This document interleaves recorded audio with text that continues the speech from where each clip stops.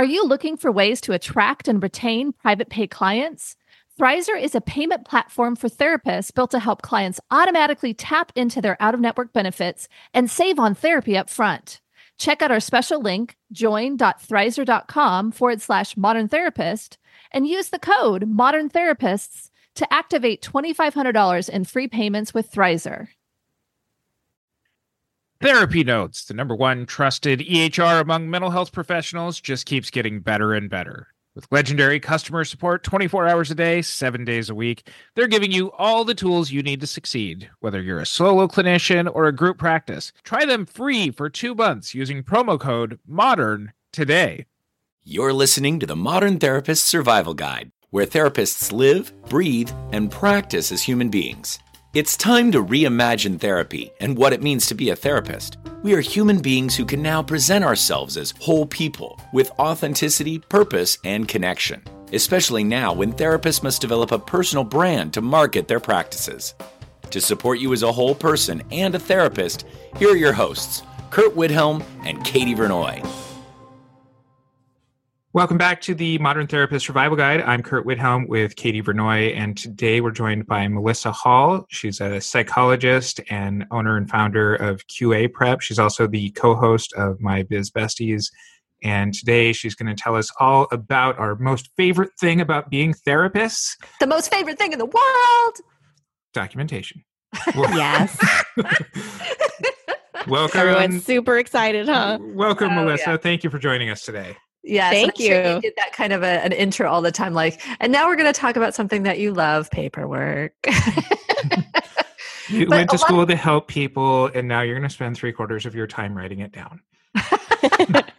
But a lot of people struggle with paperwork and are overwhelmed by it. They kind of hate it. They feel like it's something, but this is something that you love. Like, how did you get there? How did you get to a place where you liked quality assurance and paperwork? I have never gotten to a point where I have absolutely loved paperwork necessarily. That's a great sell for your business, like from the very beginning. Well, and I think a lot of people assume that I started doing this. I started helping people with their documentation because, I must, and I was pretty good at documentation and writing things down. But a lot of that came from hard work and figuring things out and trying to be excellent in all things that I was doing as a therapist. So with my notes, I was doing the same thing. I was trying to figure out what you're supposed to put in them and trying to get feedback from people. And most of us, when I was starting out, weren't getting that. We had very, very little training in documentation in general. And so I figured it out and was able to figure out how to make it work for me. And then I learned very early on how helpful that was and how much it benefited me, that I was able to provide good documentation, that I was on top of it. And I started out after graduate school, so after internships and stuff like that, I started out in a job where I was doing a lot of assessment. So I had a role where I would spend, hours with people talking to them about their psychosocial history, and then had to do like a 9-page write-up about it.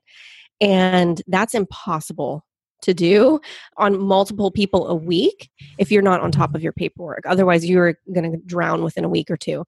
So I had to figure it out really, really quickly. Then I learned it all went together. So if I messed that up, then someone who was going to see that person as a therapist and treat that client later was going to struggle with how to create a treatment plan. They were going to struggle to understand what was really going on. So I did learn how important the documentation was too. And I think those things encouraged me to look into it and figure it out. And it became pretty easy for me. But what I really found that I loved was training. So that's what I enjoy. And I started working in quality improvement because I did figure out the paperwork part. But what I learned from that job was that training was a really, really good fit for me, that I was able to take something that is typically a boring topic. And because what I'm going to do naturally with anything that I'm going to be training or talking about is try to make it interesting. So I did that, and that resonated with people, and people found my trainings really helpful, and I enjoyed helping them. So it's still that quote unquote helping others, right? Yeah. But it's just in a different way. I found that I was able to make something that is, when most people do talk about, they are a little boring, right? Or they focus a lot on the scare tactics.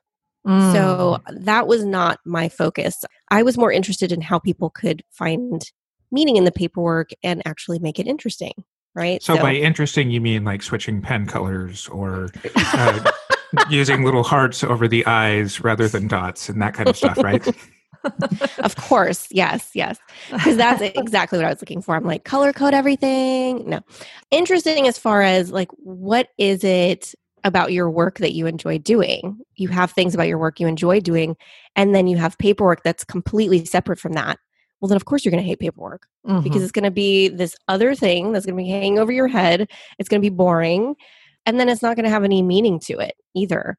And I could definitely see a correlation among therapists who were focusing on their documentation, making it a priority, and the clinical work they were doing. Everything flowed so easily. It flowed so well as far as the work they were doing with their clients and how I could read a file, because that's part of what I did, right? I went in at this job, I did training, and then I also went in like read other people's notes and files and assessments. The dreaded chart reviews. Yeah. But people who were often like burnt out or floundering and didn't quite know what they were doing with their clients, that also reflected in their paperwork. And a lot of times the paperwork was just another thing on top of whatever they were doing that was stressing them out. Yeah. I mean, these days it's harder to get behind on paperwork, but I also, when I was in community mental health and we were in very similar agencies, I would find people who would get like 3 and 4 months behind on paperwork and then try to do it all in one night and do copy and paste. And it clearly isn't meaningful. It clearly doesn't reflect the work. It's really unethical and all of that stuff. And so how do you make paperwork meaningful? Because to me, even now, I kind of try to make my paperwork as easy as possible, but I haven't really thought about making it meaningful to the work. How do you do that? Yeah. And I think those two things actually do go together. So I'll see in Facebook groups where someone will say, for example, like, how do you write this? The client did this and it seems kind of maybe too subjective or too mean to describe it this way, but how would you say it? There will be dozens of posts of people trying to overcomplicate what happened in this session and trying to sound really smart and use big words. And like, of course you're going to hate paperwork if that's what you're trying to do every time. So I think that making things simple does go with making it meaningful. Make it understandable for you and for an average person. You don't have to write your notes to sound like they are a grad school paper. So this is the psychoanalytically oriented professor that I had in grad school who was like, just document every session as talked about mother. That level of simplicity, is that what we're talking about here? No. I would say, and obviously this is the thing with any quality assurance stuff, my answer is always going to be, it depends, right? So there's no black and white rule. But in general, you just want to describe what happened in the session. And you don't have to describe every detail, but you do want to describe the general themes. So you also want to use some kind of a template.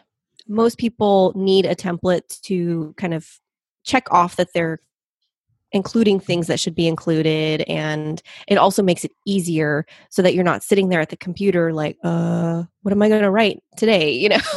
You want to have like a guide. Yeah. So there are a ton of different templates. I have a free crash course where I present like 5 different templates people can use. Nice. So we'll include a link to the course in our show notes. Cool. Thanks. And I think that's important, is finding something that works for you. Like, for example, soap notes. I don't like them. I don't use them either. I can't figure it out. It doesn't work for me. I still struggle with like subjective and objective and like, is that different from what I put in the assessment? And to me, it just doesn't flow. It doesn't work for me. But some people love them and they've been using them. And if you're using them and it works, then hey, keep doing it. But I feel like that's where people get things overcomplicated. And then, so let's say DAP is a template that a lot of people like to use. And that stands for Data, Assessment, and Plan. So that's a fairly simple thing that a lot of people who don't like soap notes, then adopt. So for DAP, you could just have a couple of sentences in each section.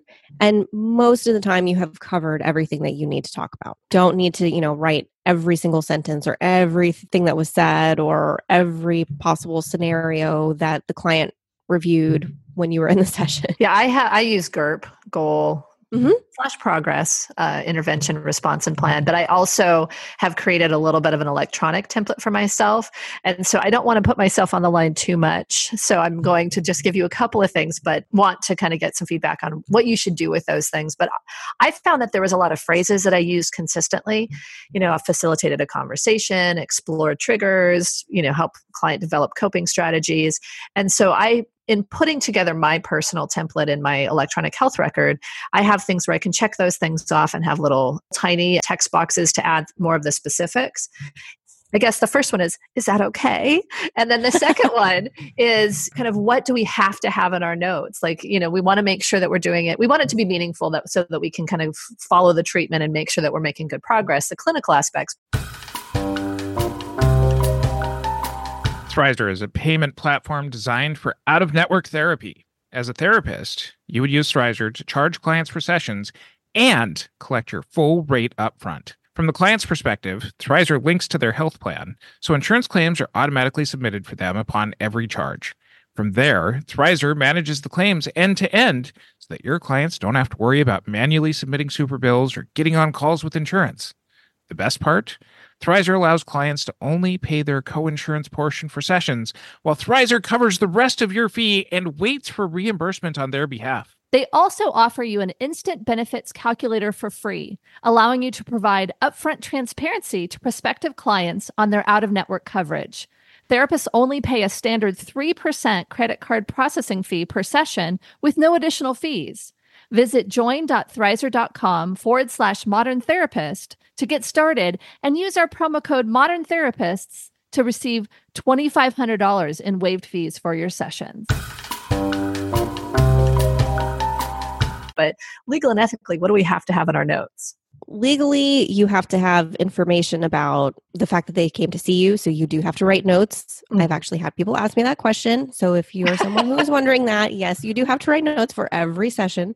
And ethically, there isn't a lot of guidance. There really isn't. And that's a good thing in a lot of ways because so many of us work in such different environments. Someone who is doing psychoanalytic therapy is doing something very different from a psychologist who's working in a prison. So it's good that we don't have a lot of guidance, but it makes it complicated. Yeah. So as far as what you want to include enough information that another professional could read the note and understand what happened in session, and then potentially pick up treatment with that client. Now, obviously, not just one note is, going to be sufficient for that, but then you have this collection of notes and someone else could look at that and say, oh, okay, I understand where you've been going, what's been going on, what this person's main concern is. And obviously your treatment's going to be different. So it doesn't mean you're going to do the exact same thing, but someone could very easily capture what happened. So I like to call the client's file the story of their journey with you. If you think of a file more like a story, because it does have a beginning, middle, and an end. The beginning, you're going to have your assessment paperwork, your intake paperwork. You're going to say, why this person came to see you, how you met, right? You think of those kind of story components. And then the middle is going to be mostly your notes. And it's going to be what happened throughout the sessions. And they should all connect. So that's another big thing. A lot of people who have never gone back and read their own notes or have never worked at an agency where you did a chart review or something like that. As soon as you do that, you find very quickly whether or not your notes connect and do make a clear story, a coherent story. If you're not doing that, I definitely recommend if you take away one thing from this podcast, that's something you should do is go back and read through your notes and see. And most people will find that you're doing a pretty good job. So it doesn't have to be a scary thing, but it can be such a helpful task. And when you do that, that is what will help you connect meaning to those. Because I don't know, I'm sure that both of you, and I have too, have had things happen where you get a request for records, or you find out a client is in the middle of a court case, or you have to make a child abuse report, or something happens where all of a sudden you think, oh crap, my documentation is really important. Right. And you think like, oh, what did I write? Or Oh, what's in dear. there? And you want to make sure it's all good. So you don't want that to be the moment that you then go through and look at your notes. You want to be doing that before those things happen. And I found it's actually a really, really great exercise to do when you are struggling with what to do with a client. So if you're feeling kind of stuck with somebody, or if someone is feeling really down and they are in a place where maybe they're considering discontinuing therapy because they feel like it's not being helpful, those are great times to go back and look through your notes, and you can highlight what has happened. A lot of times you'll pick up on things that maybe you didn't pick up on earlier because you just didn't have as much information about your client. And you might go through and look at your intake, and something pops out at you, and now there's a connection that you weren't able to make when you didn't know as much about them. So I think it can be such a helpful thing, but that's also a great way to connect some meaning to it. Going back to the stuff that goes in the client file, you talk at the beginning of the story, and you've talked in your ebook about simplifying informed consent paperwork. Shouldn't I have like 8 pages of every conceivable thing that might happen in therapy that kind of lays out my practice guidelines from the very beginning? Maybe. It depends. It's hard to say. Like, it depends, right? It's hard to say what should be in your paperwork packet. My paperwork packet that I sell, this services agreement or consent for services, or whatever you want to call it, the thing that you have people sign is 6 or 7 pages long. So it is longer. Part of the reason it's longer, though, is that what I do is at the front, I have like a little summary. And so it's not just this long document with all these drawn out paragraphs. At the front, I have like a brief thing like cancellation policy, limits to confidentiality, and it's super brief. And then it says, if you want more details on these things, go look at this document more in depth. But that way people can, because most of us do this whenever we sign documents, we kind of browse a little bit at the beginning and then we skip through. Yeah. So that way you know that those things are on the front and people can pay attention to them. And it also gives you a guide when you're reviewing things with people. So you can kind of quickly go through things, and some things just aren't as important for certain clients as they are for others. Right. And the example that I bring up when I'm talking with people about my informed consent is a super important thing that's come up a number of times in my career because I work with kids and adolescents, is that I was very fortunate that someone gave me the advice early in my career to put in, don't talk about making custody recommendations. And I've been able to point back to that over and over again. And I think for people who work with adults, that they're not going to find as much utility out of something that's agreed at the very beginning of treatment. Yeah, exactly. And like I had a lot of clients who were on disability because of depression or something like that. And so they were out of work. And one of them told me, I think maybe our second or third session, that she had an open workman's comp case. And someone else told me pretty early on that she was suing her previous employer for wrongful termination. So you'll get things like that. And those were things that had not come up in my first session with those people.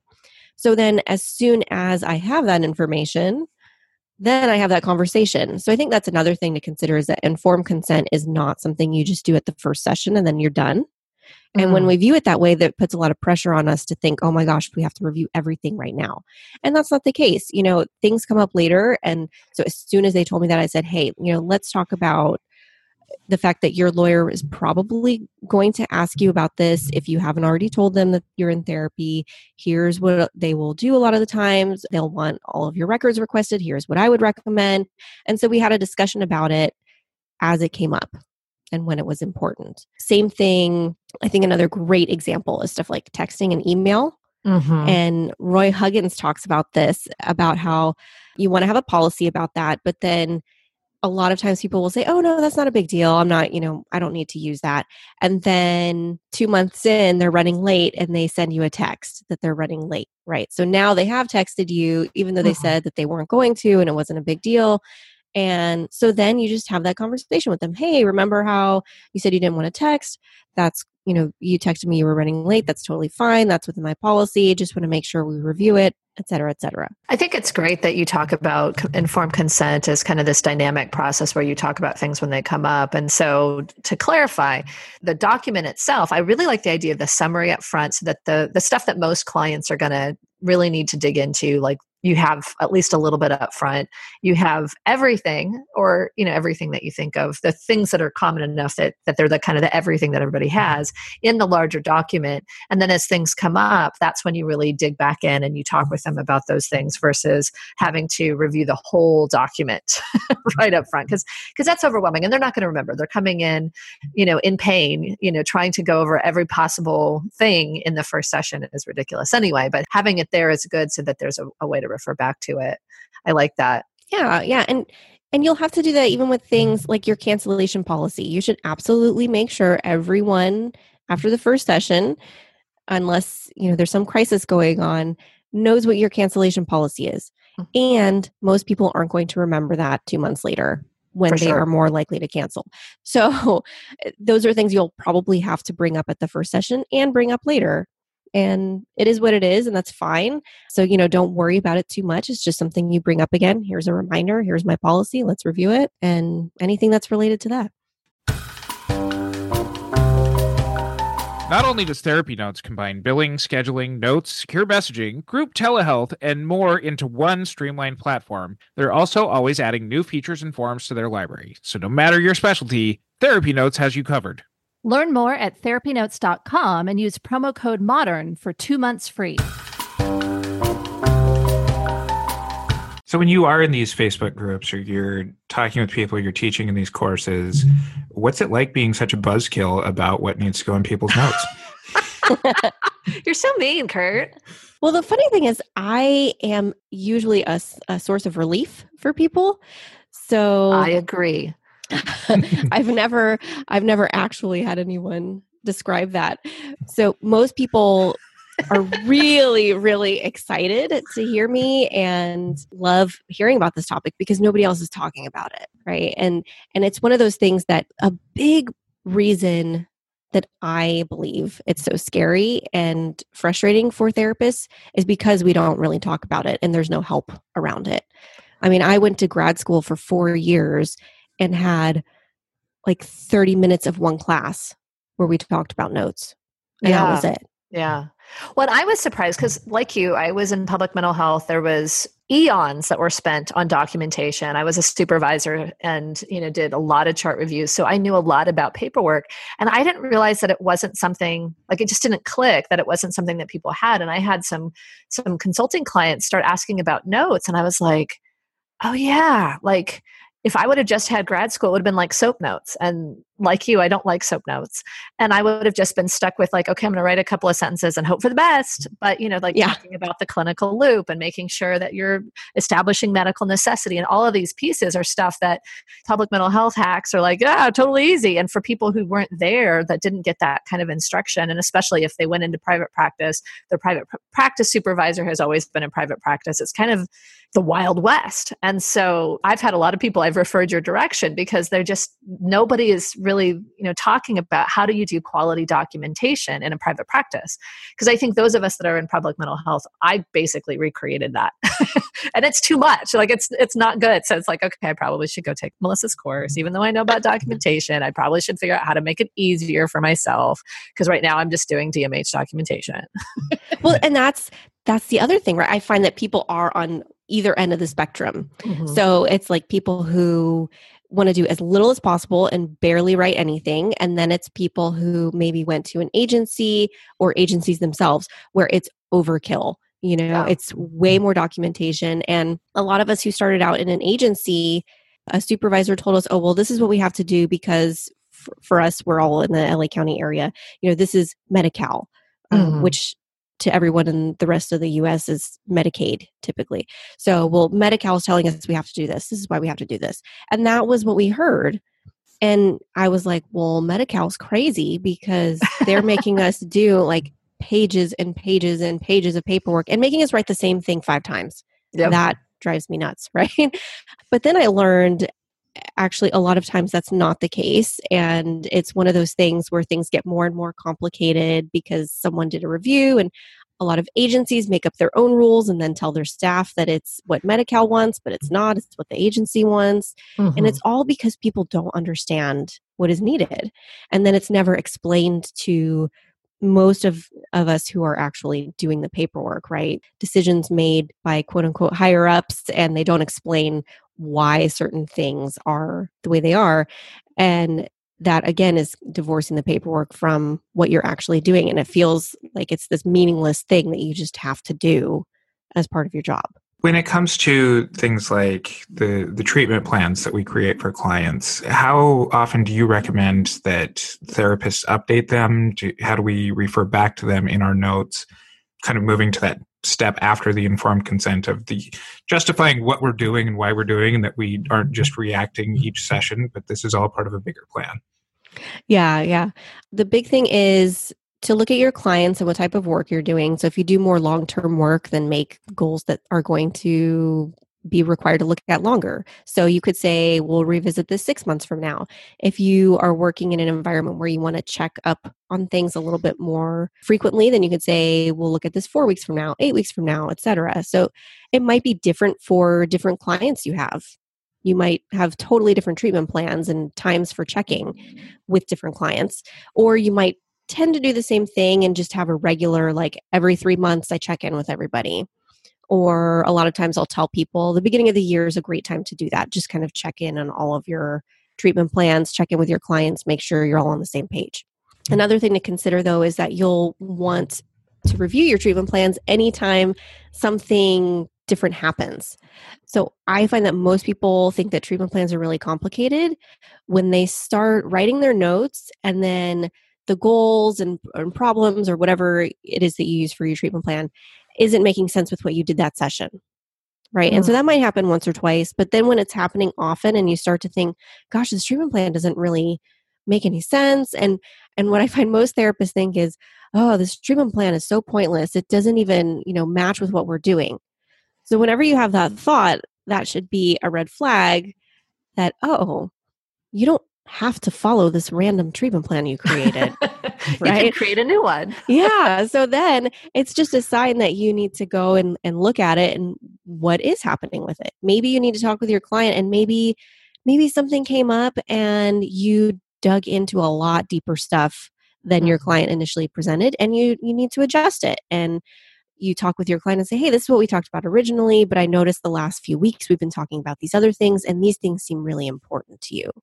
What would you like to do? Or do you think we should maybe put these other things on the back burner and focus on this instead?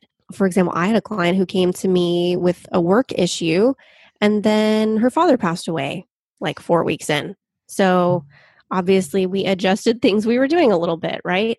And those are times where your treatment plan should be working for you, not the other way around. Well, I think the thing I love about this is that it really ties into being very deliberate in how you operate. I think some people will use the documentation as a check the box. I'm going to make sure I have it because if somebody comes to check, or because I've got a legal or ethical requirement to do so, I just want to have it there. But you're really talking about being thoughtful with the treatment, making sure the treatment plan reflects what you're doing, that you're looking through, checking the notes, making sure that you're telling a story, identifying if there's past information that needs to be revisited. And that's something that if you don't set time aside for it, then you're just going to go into sessions kind of blind. Even though you may hold some of that stuff in your head, like the fact that you're documenting as you go along, that you've been thoughtful in your assessment and your treatment plan means that you're going to have a much higher quality work. And I don't know that people look at it that way.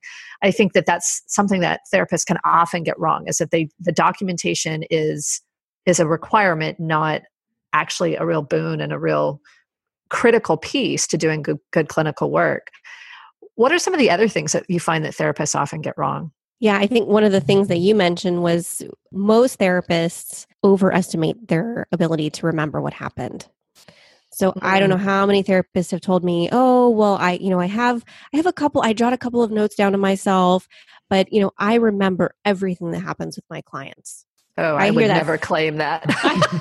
I know, and I don't, which I honestly think is part of the reason that I didn't say this in the beginning, but I think that's part of the reason I made documentation so important. I have a horrible memory. So I will remember being with people and I will remember a lot of things that happen, but I know if I don't write things down right away, I could easily forget to write down something very important. Mm-hmm. And I might remember it later and I might not. Most therapists who tell me that their memory is so amazing and that they remember everything that happens with their clients, when they get behind in their notes, find that they were not quite as good at that as they thought. Ah. And a lot of people also, you go back and read your notes and you realize, oh, like I was saying, to go back and look at that story and look at what you've written and what happened, why your client said they were coming to see you originally. And most people will find things that they forgot about or didn't notice.